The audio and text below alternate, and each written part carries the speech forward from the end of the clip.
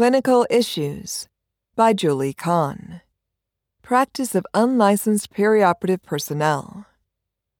Question: what is the scope of practice for different types of unlicensed perioperative personnel, and how is certification different from licensure? Answer: unlicensed perioperative personnel, for example, surgical technologists, sterile processing personnel, do not have a regulated scope of practice. Scope of practice refers to services that a licensed healthcare professional, for example, RN, medical doctor, may perform based on the Practice Act and regulations of the state in which he or she is licensed and working.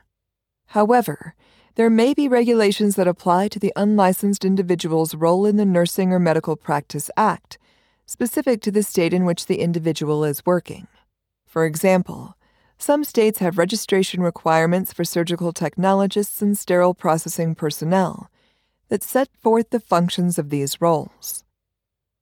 Without state guidance, unlicensed individuals' practice is guided by their current job role, job description, educational preparation, including formal and informal, verified competency for specific tasks, and knowledge, skills, and abilities. Additional guidance on practice of unlicensed perioperative personnel is available in published peer-reviewed evidence, for example, research studies, organizational quality improvement articles, and from professional organizations, including AORN, the Association for the Advancement of Medical Instrumentation, the Association of Surgical Technologists, the American Society of Anesthesia Technologists and Technicians, the Healthcare Sterile Processing Association, formerly the International Association of Healthcare Central Service Material Management, the Association for Healthcare Resource and Materials Management of the American Hospital Association, the Association for the Healthcare Environment, the National Association of Healthcare Assistants, and the National Association of Healthcare Transport Management. The role of unlicensed individuals includes delegated tasks from licensed individuals and other functions. Regulations and other guidance documents from boards of nursing or medicine can contain requirements for delegation of tasks by licensed RNs and physicians to unlicensed personnel. For example, RNs may delegate tasks to licensed practical nurses and unlicensed personnel if the individuals are duly qualified with documented competence in safely performing the activity of intervention. Additionally, Section 482.51 of the Center for Medicare and Medicaid Services, State Operations Manual Appendix A, Survey Protocol, Regulations and Interpretive Guidelines for Hospitals, contains language regarding RN supervision of surgical technologists.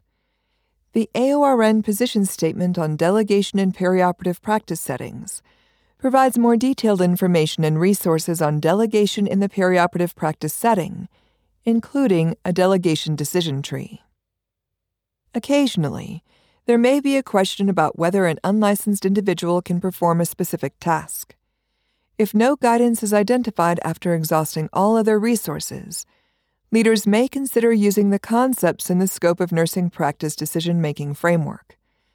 Although this resource was created for nursing scope of practice questions, it may provide leaders with a logical framework for determining if the unlicensed individual in question should perform a particular task.